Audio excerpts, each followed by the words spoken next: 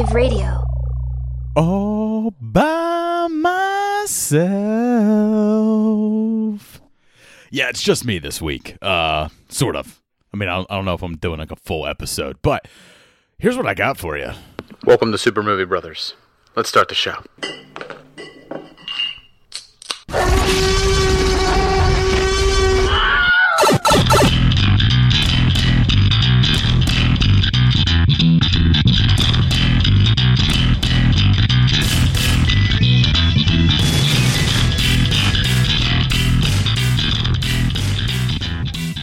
So just haven't been able to get together with Jay. I really wanted to. Sometimes, other times I don't really want to get together with Jay. Nothing against Jay. It's just been fucking rough at work. So I'm super stressed out, and then I come home and I am in like veg mode or like not in a creative mood, and whatever content that like I would be putting out would probably be pretty miserable. And as you can tell by the sound of my voice, I'm not 100% healthy either. I've caught some sort of itis, which has changed my voice, and I don't like it. And I'm sure you don't like it either. So we're taking just a few weeks off. You might have already noticed we took off like last week and the next week and stuff. We'll probably be back right around the time to review Venom. But some things dropped that I wanted to talk about. Like we got the Hawkeye trailer. So there's a few things for me to discuss and break down in there. And I went out and I saw. I didn't go out. I didn't leave. It's on HBO Max. But I saw a movie. I saw Malignant. So I got some brief impressions for you. So without any further delay, let's get into Trailer Park. Authorities are wondering if the masked vigilante who terrorized the city's underworld is back. The past has caught up with me. Should we be worried? No, it's nothing. I'll be home for Christmas. I promise. It's the most wonderful time. You're a Hawkeye. Who the hell are you? Some people have actually called me the world's greatest archer. Are you one of those people? It's the most wonderful. Hey, babe, I should be back in a day or two. Hang on a second. With the kids jingle belling and everyone telling Things have gotten more complicated. it's the most wonderful time of the year. It's just some Christmas. So I'm pretty psyched about Hawkeye. I didn't think I was going to be psyched about Hawkeye. The thing that had me most excited about Hawkeye was the addition of Kate Bishop. I think we've mentioned on the show like a shit ton of fucking times, probably more times than I can count, probably more times than people care to hear me talk about it. But Kate Bishop is, the other version of Hawkeye, the female Hawkeye, the one who took over for Hawkeye while Hawkeye was dead in the comic books, and she was a main member of the Young Avengers. I've said it 100 times too. Alan Hinberg run, the first run of Young Avengers, first 2 volumes. Definitely check it out because all of those characters have now appeared on Disney Plus shows or in movies. I think we're only missing a Hulkling and an Iron Lad, but soon to come, I'm sure. But Kate Bishop being played by Haley Steinfeld here. That's what I was most excited about. I didn't think I was going to get into the Hawkeye story. That was until I saw that he's in New York with his family to watch Rogers the Musical. It's every Bond is a bullet in the barrel of your best guy's gun. Yes, fucking love Captain America musicals. But he's there, and of course he comes across a costumed vigilante who is dressed in the Ronin outfit, much like he used to wear. So he seeks them out, and it seems like there's some sort of like relationship between him and Kate Bishop already, possibly like they had met in the past here. But what really gets me geeked out on this is the idea that, first off, it's a Christmas story. So it's like Die Hard and Lethal Weapon in that way. It's this action story that's taking place around Christmas. Not necessarily a Christmas movie like something like Home Alone is a Christmas movie, but more or less a Christmas, Christmas is a setting, and I like that. I like the use of it. So this is going to be like 6 episodes, and some of the other stuff that has me really excited is that this is going to be taking up a fair bit of stuff from the Matt Fraction run on Hawkeye, which is hands down the best version of Hawkeye. So in Hawkeye, he doesn't leave the Avengers, but he kind of goes off and he buys an apartment building. He becomes the superintendent of this apartment building, and he just kind of runs afoul of the local neighborhood mafia, the tracksuit mafia, who are a bunch of quasi Russian guys, Eastern Bloc guys who just say bro all the time. Bro, you mess with our business, bro. And like, that's it. They wear tracksuits and they say bro all the time. And it's fun in the story because it's Hawkeye not with the Avengers, Hawkeye on his own, taking on these guys. And like, he gets his ass kicked a fair bit. Like it's pretty, street level stuff. And it's clearly like what we're getting into here, which I love. I love the street level characters. I love the Marvel Knight stuff. So, I look forward to things like Moon Knight because that's another street level character. It's why I loved the Daredevil series so much, because that's a street level character. So I love that they're keeping it grounded here. We also get Pizza Dog. That's the one-eyed dog that befriends Hawkeye and Kate Bishop. So he lived in the apartment building with them. And it seems like they're kind of giving you that apartment building feel here, because we get that scene where the tracksuit mafia is throwing the Molotov cocktail into the apartment building, and Clint Barton catches it and throws it back out. Explosions, boom, bing, bang. It's going to be a lot of fun. So what I can't wait for really is this story, because I feel like it's going to be more of Kate Bishop's story than Clint Barton's. Like I feel like we've come kind of full circle with Clint Barton now. He went through his dark period with Endgame and stuff like that. Came out on the other end, and he's a survivor. But I think like the story that they want to tell with Hawkeye here is more or less going to be Kate Bishop. And Kate Bishop has an interesting background, at least in the comic books.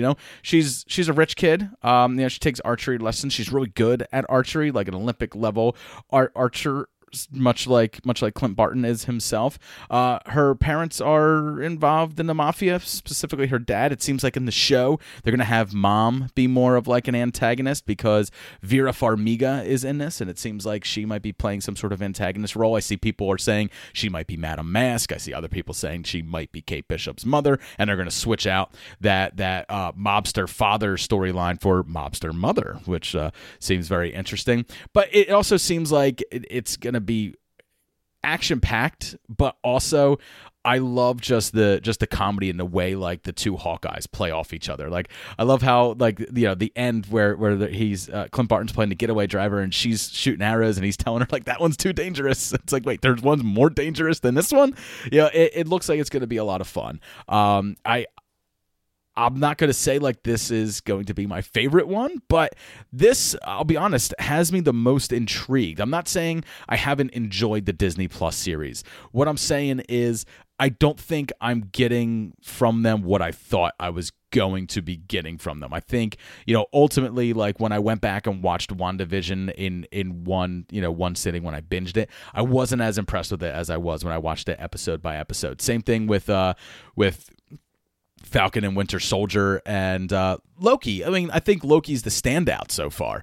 But I'm looking at this now and I'm just like, I didn't know I wanted more Jeremy Renner Hawkeye, and I'm still not sure how much of him that I want, but I am 100% sure that I want Tracksuit Bros, Pizza Dog, and Kate Bishop, and I'm getting them all. So I can't wait for this. I'm sure there's other things in this trailer that people are picking up on, but I wanted to keep this brief. That's what I'm picking up on the Hawkeye trailer. I'm very much looking forward to it. It's going to be a 6-episode run, and it's going to start in December. I think this is actually going to be running concurrent with Book of Boba Fett, so kind of like that Mandalorian Season 2.5, which is like crazy. At one time on Disney Plus, you are going to have a MCU-led show and a Star Wars-led show at the same time. And Disney just did all their announcements for Disney Plus Day or for Disney Day. So expect like them to roll out a ton of content this fall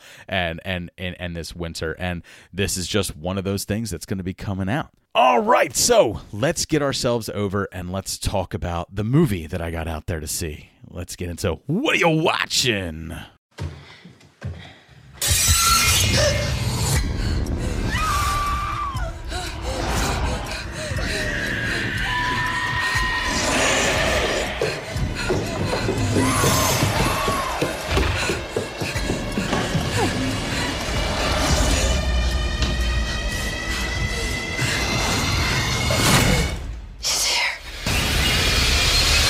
So in theaters and on HBO Max, I got down to checking out James Wan's new movie, Malignant. So Malignant follows a young woman who deals with a home intruder, and the home intruder turns out to have some sort of paranormal aspect to them. That's a paranormal entity, and it kills her abusive husband, and it sends her down this rabbit hole of investigating what this entity, this force is. It brings her, it brings her in close to a lot of other killings, and it brings her in with the police. It has her run afoul of the police, and her best friend is trying to help her figure it all out. I don't want to say too much because this horror story seems like it's going one place, and then it just goes a completely unexpected direction. I don't know how else to explain it. I don't really want to spoil it for anybody, but it's very much like it was, this the whole time. And it's like, it's so obvious that it smacks you in the face the entire time. And you're just like, yeah, I know exactly where this is going. And I'll be honest, when the third act reveal happens, I didn't see it coming. I didn't think that that's where it was going. As far as the horror goes, it's solid, man. There is a good amount of blood shed in this movie. I enjoyed the lead actress, Annabelle Wallis, and I pretty much enjoyed just about everybody in this movie. I didn't think anybody had a bad turn. It is a schlocky, cheesy horror movie, and I think that's exactly what James Wan set out to make. But it definitely wanted to subvert expectations, and it certainly did by the end. It's bloody, it's gory, it's well made. James Wan, fantastic director.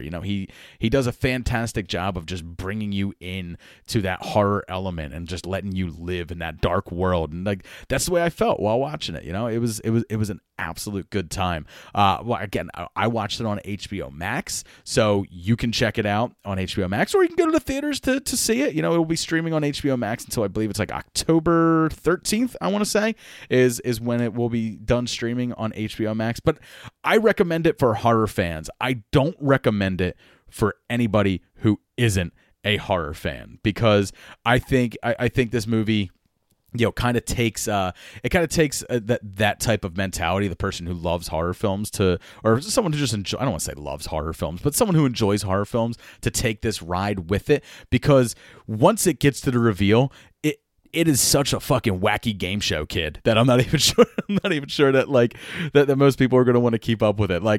If I showed this movie to someone who's seen a handful of horror films and are like, I'm not really a horror fan, they'd be like, what the fuck did I just fucking watch? I guarantee you, if Jay watched this would be on Jay's top 5 worst films of the year list for sure. And but I had a great time watching it. Me and my wife watched it together. There's really not much more to go on with it than that, without spoiling it. And I don't want to spoil it. I want people just to check it out. If you haven't checked it out, check it out. And if I'm giving it a score, I'm talking it up a bit, so give me a break on the score.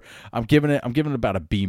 So I do think that it sets you up with this very schlocky horror type scenario, very much like it's an old Peter Jackson type horror movie, or it's like a creep show or something like that, and then it tries to get you into this very much Insidious feeling type movie, and then towards the end it's I don't know, The Matrix.